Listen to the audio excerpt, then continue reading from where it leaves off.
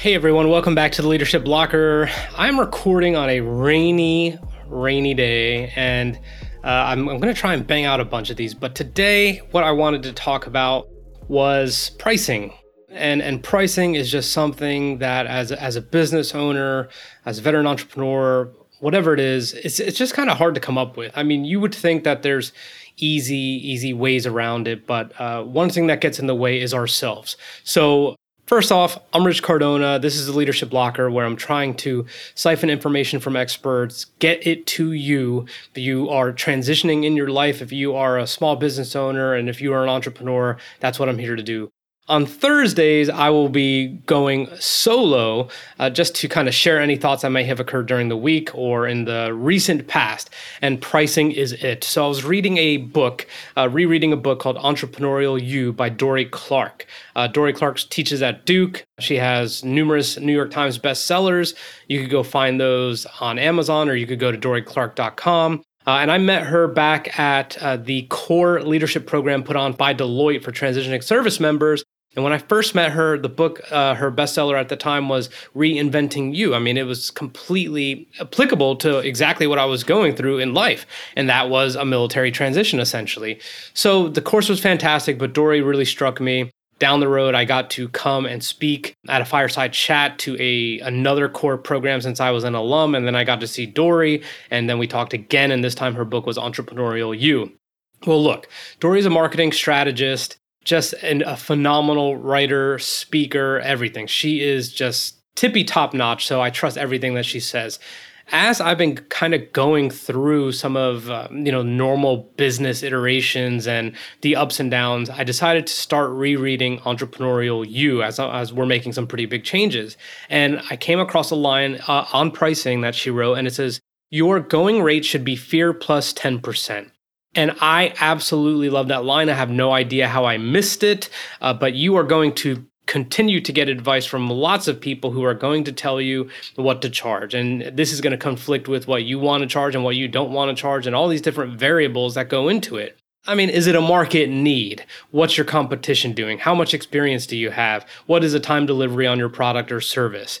What is the ROI someone can expect from it? The return on investment. What is the return of investment someone can expect on it?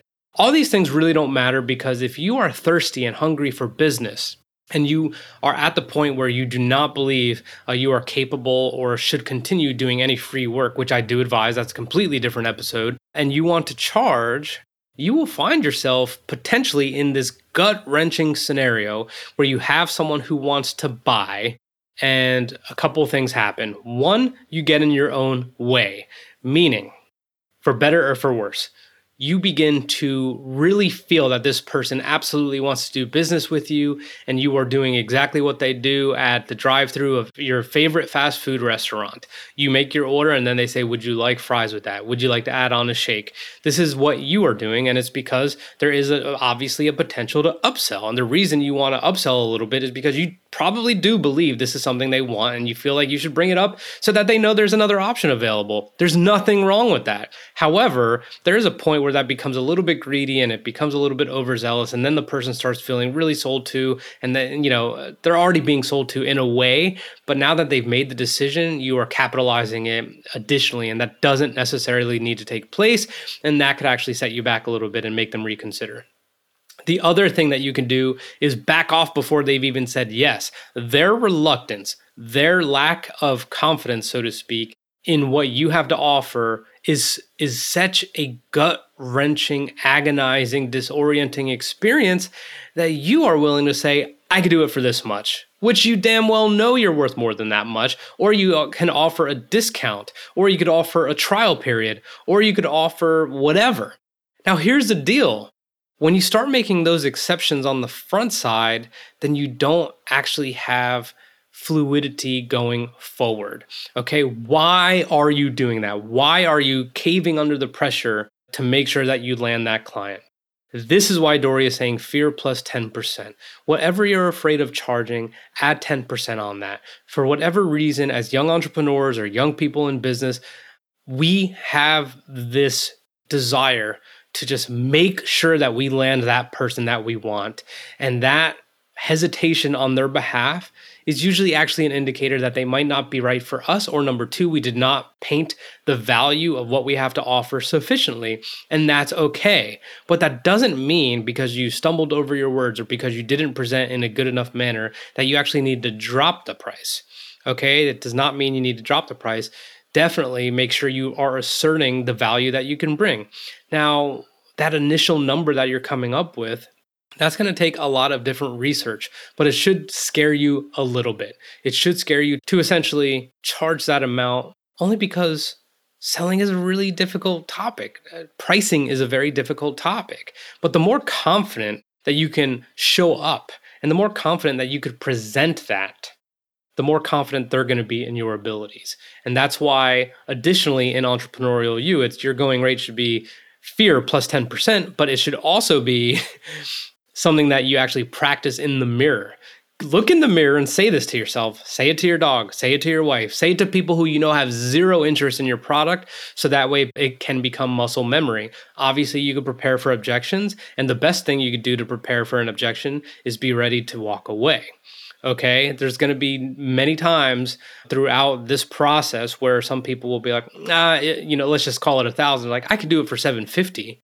And that temptation is going to be there. Why? Because you'd rather have that client than not have the client.